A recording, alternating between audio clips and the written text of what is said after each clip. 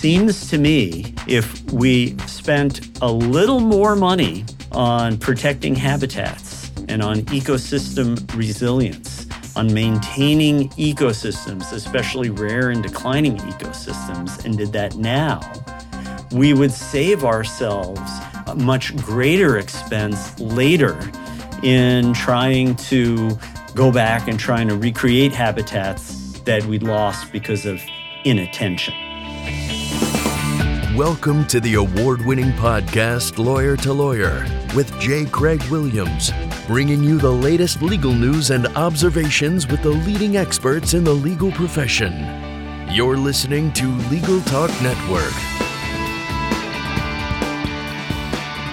Welcome to Lawyer on the Legal Talk Network. I'm Craig Williams, coming to you from Southern California. I write a blog named May It Please the Court and have two books out titled How to Get Sued and The Sled.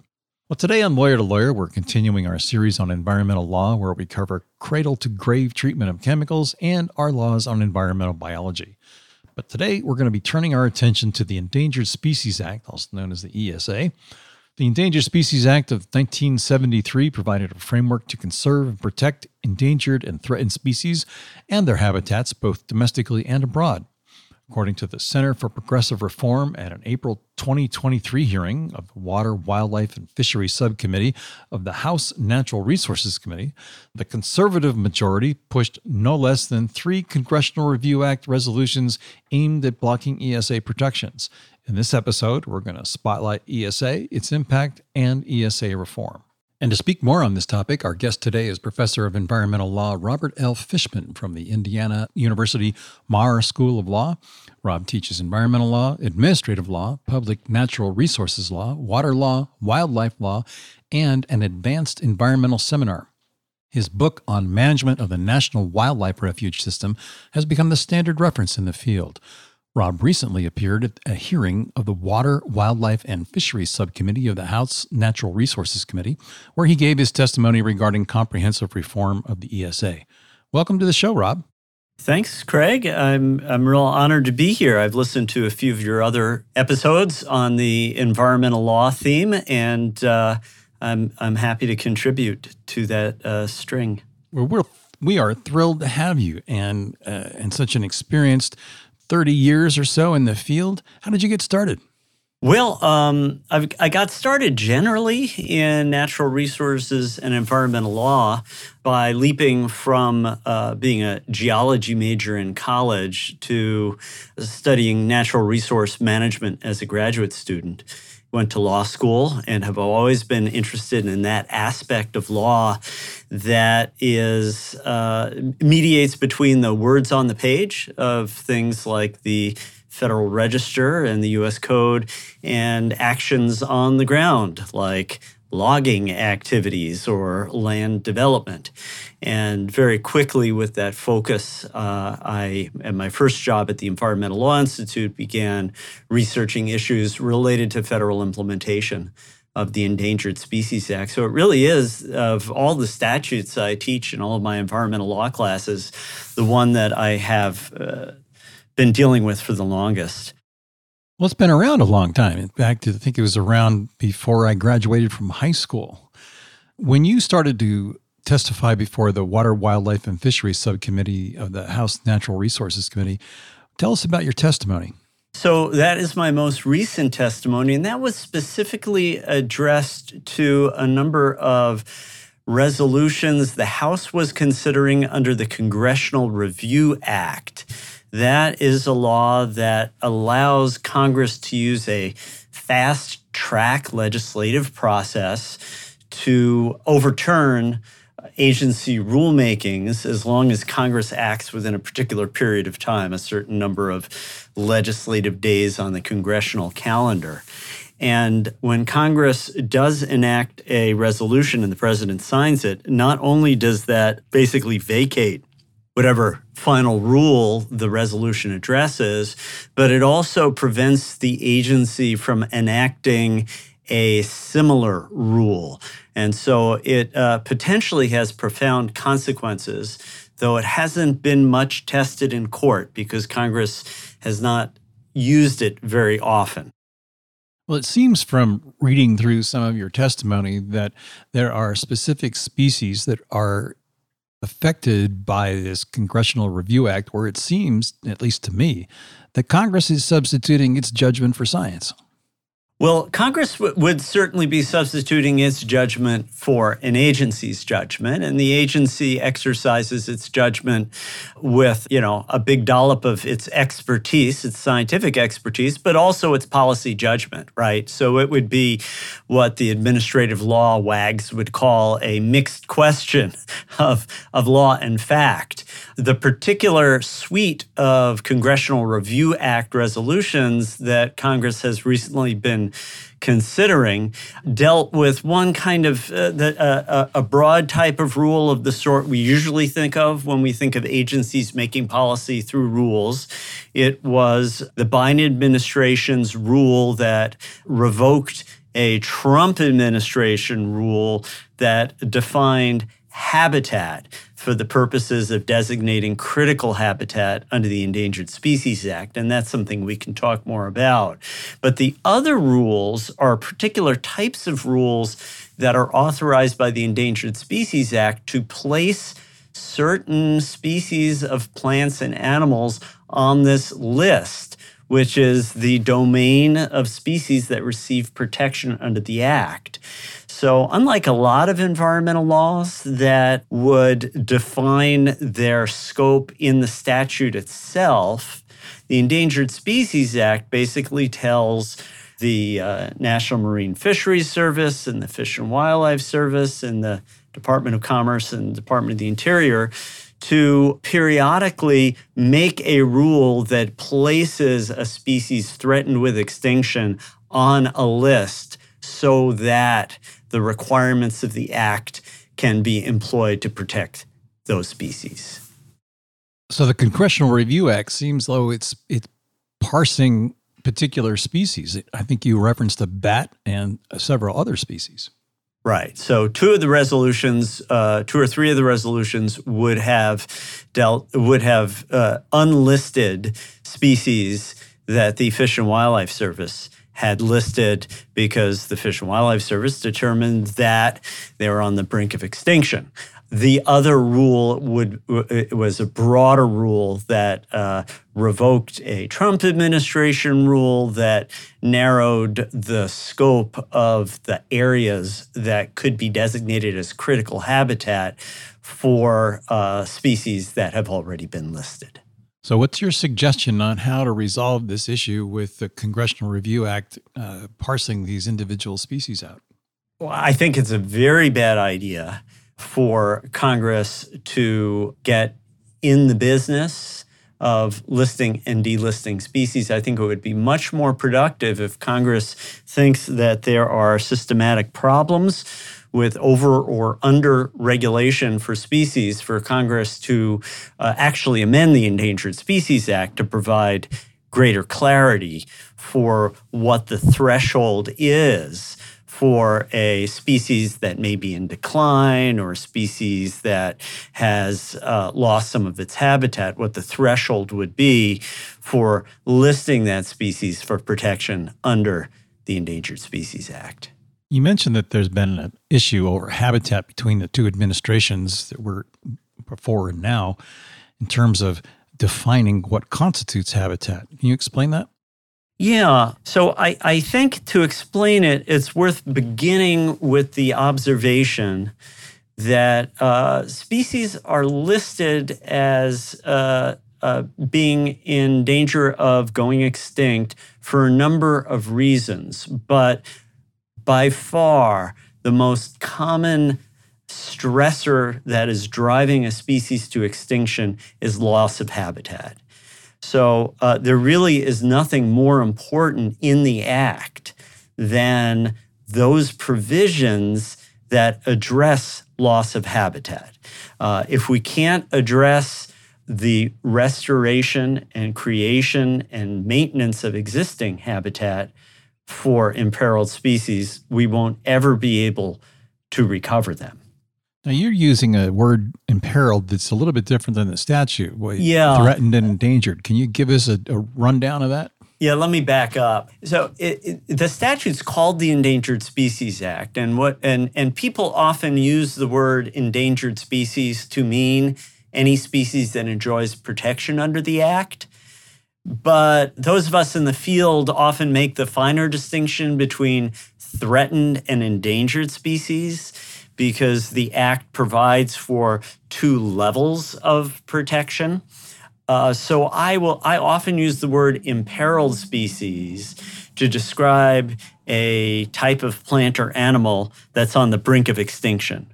Now, a species, no matter how close to that brink of extinction, is not protected under the Act unless or until one of the listing agencies in the Interior Department or the Commerce Department actually promulgates a final rule that lists it as either threatened or endangered. So when I use the word imperiled, I mean it more broadly. But I think for the purposes of the podcast, we can just talk about endangered species as being more or less congruent to endangered or threatened species or imperiled species. Right. So because habitat is the principal problem that is driving species to extinction, it's particularly important to make sure that the services are able to use whatever authority they have to try to promote the conservation of existing habitat and the restoration of new habitat that may have been lost that can be restored, or if the species is experiencing a range change, perhaps creation of habitat in an area where the species was not formally located. So, I'm sure your listeners have heard about how climate change is scrambling a lot of ecosystems, right? Some species do well, others do poorly. Some species are able to move to more suitable places, others are not. And so as climate change increasingly drives species to the endangered species list, it's going to be more and more important to protect habitat in places where the species historically has not been found. Right. Now, the Supreme Court a few years ago decided a case involving Weyerhaeuser, the big timber company, which owned and leased land in Louisiana, and it concerned protection of the dusky gopher frog, a frog that has seen its range shrunk considerably to just one or two locations. The frog is on the Endangered Species Act. Nobody disputes that the frog is on the brink of extinction. And the question in the case that the Supreme Court addressed is whether the federal government could list as critical habitat, which is a special area designated by the listing agency, in this case it was the Fish and Wildlife Service, as being habitat that's essential for the recovery of the species. The upshot of that decision, which was remanded to the lower courts and settled before the lower courts could decide it, the upshot of that decision was the court said, well, before the Fish and Wildlife Service can designate critical habitat, it first has to determine whether the land that is being considered for critical habitat is actually habitat for the species. The Fish and Wildlife Service had never promulgated a definition for what is habitat. The Supreme Court took a stab at it, but as is often the case where an agency hasn't clearly made a rule, the court chided the agency for not promulgating a definition. The Trump administration took up that invitation and defined habitat, which is a prerequisite for designating critical habitat, in a way that would have excluded areas that did not currently have the elements that are necessary for the species. So in the case of that dusky gopher frog, it needs habitat that has vernal pools, that has these ephemeral bodies of water that fill up in the spring, but that evaporate off in the summer, that allows the frogs to breed. They lay their eggs in the ponds. The eggs grow into tadpoles, but are not eaten up by fish because they're ephemeral ponds. The fish don't survive in those areas. The Biden administration revoked the rule on the basis that it didn't make policy sense, given that the dusky gopher frog doesn't have much habitat left. It only has a couple of places that are currently suitable for it to reproduce. So the only way to recover the dusky gopher frog is to create habitat in other places. The Fish and Wildlife Service, in that case, had thought that the timberlands that were managed by Weyerhaeuser were close enough that with a little bit of work, they would be able to restore those ephemeral ponds. So the Biden administration revoked that Trump administration rule that would have sort of prevented services from designating critical habitat in places where a species, in places that were not currently suitable for a species, but that would be suitable in the future, given climate change projections, given some existing technology for doing things like installing transient ponds.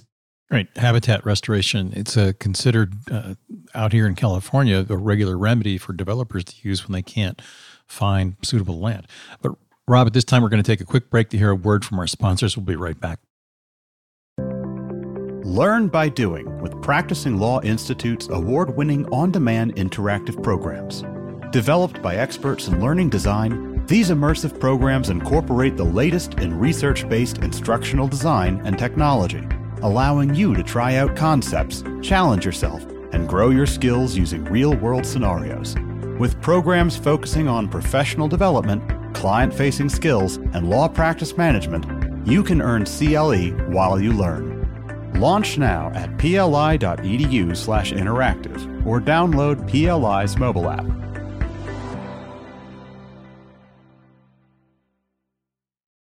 If you're like me, you're probably a bit frustrated with the state of our political system today. Democracy Decoded, a podcast by Campaign Legal Center, examines our government and discusses innovative ideas that could lead to a stronger, more transparent, accountable, and inclusive democracy. Listen at democracydecoded.org to their new season, which takes a deep dive into democracy at the state and local level by highlighting different ways to ensure that every voter's voice is heard. And welcome back to Lawyer on the Legal Talk Network. I am joined by Rob Fischman from the Indiana University Maurer School of Law. We've been talking about habitat. But in your testimony, you mentioned that there's a problem with the Endangered Species Act from an overall perspective, that it concentrates kind of too late in the process on species that become threatened and then become on the endangered species list before they become extinct. You offered the idea or a solution that perhaps we ought to think about it a little bit sooner than that. That's exactly right, Craig. The Endangered Species Act is a kind of emergency room for biodiversity, right? You have species that land in that emergency room because if they're not treated immediately, they will wink out. They will go extinct. They won't be able to continue to reproduce. And just as in the healthcare debate, we often say, well, we'd rather not treat chronic conditions like diabetes by letting people's symptoms get worse and worse until they are driven to the emergency room, and then their prognoses are not very good and they can only be treated at great expense. What we'd like to do is to have preventive health care, which is both less expensive and better for the patient. We need the same thing for biodiversity. We've got this very strong federal law, the Endangered Species Act, which is the emergency room. But we have no other federal legal infrastructure, really, for seeking to prevent extinctions. We have a little bit of one, which would be the National Wildlife Refuge System.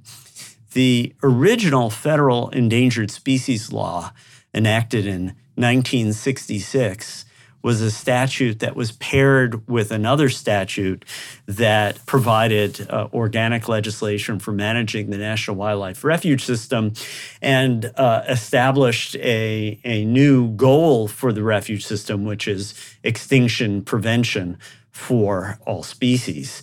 But Congress has done very little since then.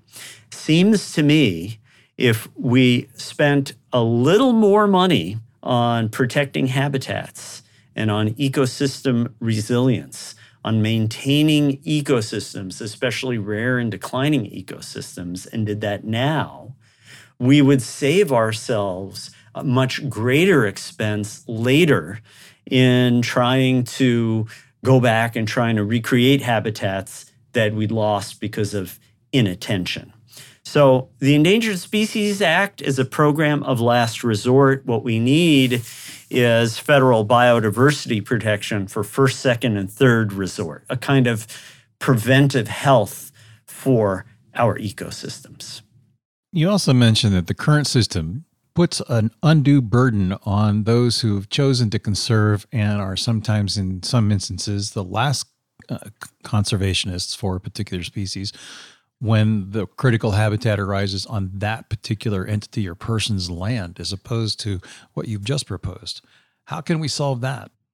Well, the preventive approach that I mentioned would go a long way to solving that. I mean, part of this problem of the inequitable burden, the disproportionate cost that's imposed on relatively few people to protect endangered species that benefit us all, has to do with the fact that we don't look to conserve habitat before we're down to the very last few ephemeral ponds for the dusky gopher frog.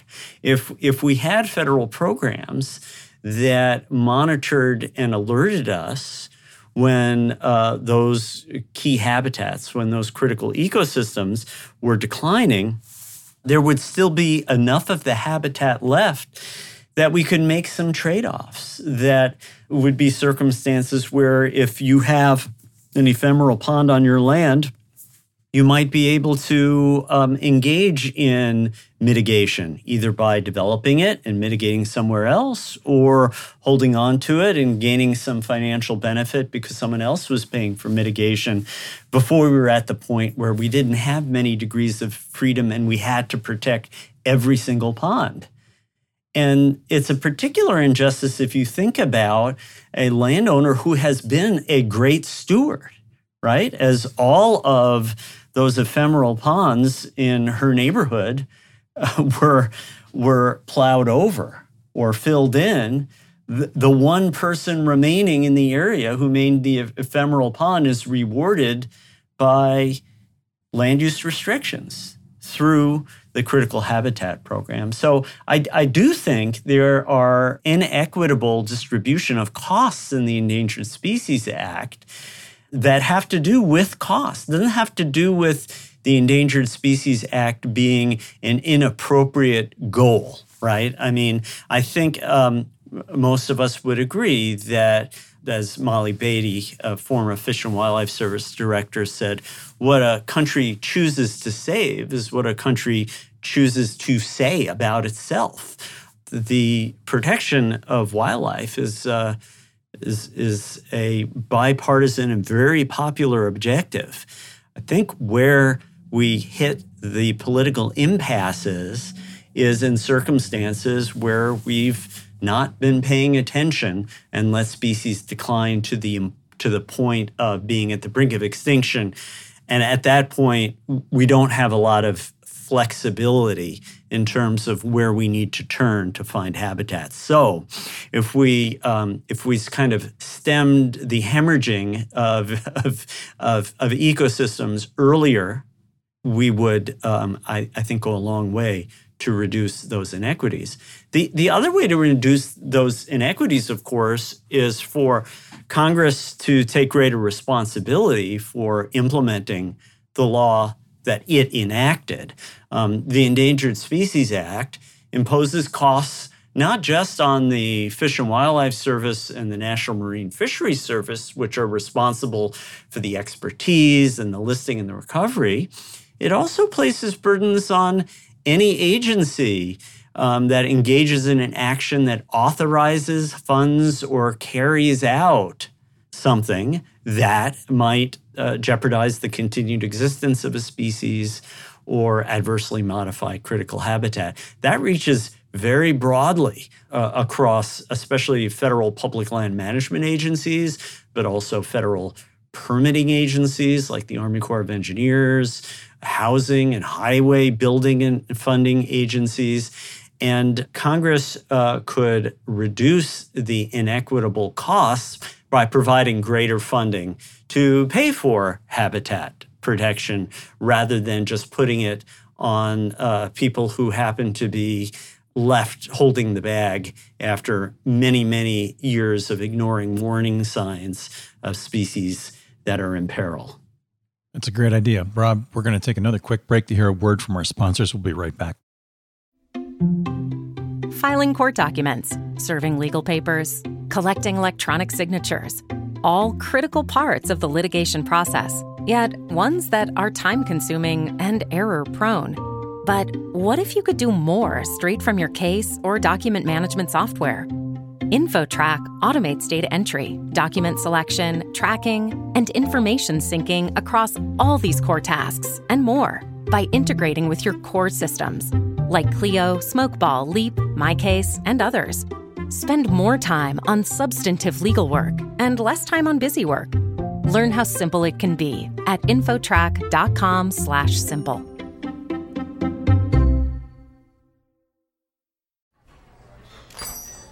Hey, Guy, what's up? Just having some lunch, Conrad. Hey, Guy, do you see that billboard out there? Oh, you mean that guy out there in the gray suit?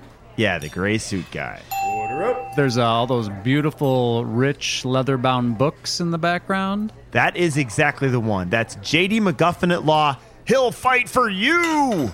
I bet you he has got so many years of experience. Like decades and decades. And I bet he even went to a law school. Are you a lawyer? Do you suffer from dull marketing and a lack of positioning in a crowded legal marketplace? Sit down with Guy and Conrad for Lunch Hour Legal Marketing on the Legal Talk Network, available wherever podcasts are found. And welcome back to Lawyer to Lawyer on the Legal Talk Network. I'm joined by Rob Fischman. Rob, we're almost near the end of the program, but there's one part of this conversation we still need to have, and that's the why.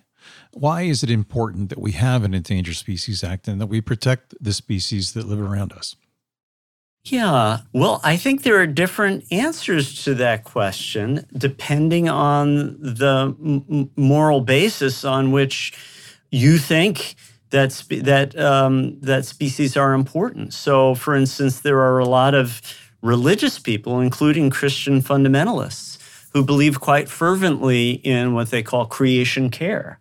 The idea that there's something in their creed that places a responsibility, a duty on people to maintain the diversity of life that we were born into on Earth.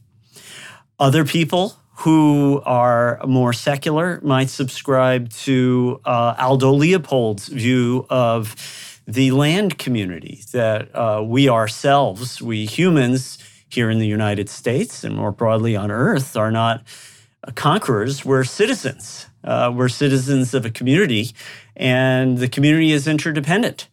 Some species depend on certain actions we take or certain restraint that we practice, and others we're dependent on. Think of all the creatures that play a role in fertilizing our soils or cleaning our waters. A lot of the legislative history for the Endangered Species Act refers neither to Aldo Leopold nor to Christian creed, but instead to good old cost-benefit analysis. This idea that preventing, the idea that an endangered species is a figurative canary in the coal mine, that as species start to disappear, they are giving us clues that the fabric of life on which we depend are fraying. One very commonly used metaphor is they are rivets on an airplane that are starting to pop, right? If I told you at the boarding gate that you're going to go onto a plane to fly across country and one rivet or two rivets were missing, you might say, well, that's just one or two. That's not a big deal. I'll take my chances. I don't think that's going to cause the wings to fall off. That's not a danger. But what about when it's 100 or 200 rivets, right? At what point are we starting to do things in our shorter term interest that undermine our longer term survival? Certainly our longer term ability to thrive. And so that's a kind of economic cost-benefit analysis that we ought to be aware that species going extinct are giving us clues, are signals that we are doing things that, may lead us to lose, say, an animal or plant that provides the source of drugs, or the source of, in the case of the horseshoe crabs, we use a particular enzyme in the horseshoe crabs to produce vaccines that are safe. And so there are different justifications for different people. But as I said, it's bipartisan. The Endangered Species Act was the modern version enacted in 1973 was overwhelming votes, 90% or more in both the Senate and the House of Representatives. And I think that's because most of us in our values find some basis for not wanting to soil our own nests. Exactly so.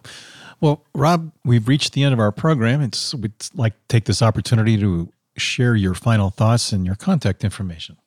Well, I'd say my final thought is that, you and I have spoken almost entirely about federal law, and that makes sense. You invited me to come to talk about the Endangered Species Act, and I'm happy to do that. But I do want to highlight that state wildlife management is extremely important. Every state has a wildlife action plan in which it identifies species of greatest conservation need. And I think often overlooked in debates about the Endangered Species Act is the critical role that states play. State wildlife agencies accumulated together are a much larger source of what are often called boots on the ground or boots in the water efforts to conserve habitat. They have a lot of expertise, much more than in the federal government, again, cumulatively across states. And Congress, the last Congress, came very close to enacting what would have been a transformational funding mechanism to provide the means for states to do a lot more to address the conservation of those species of greatest conservation need.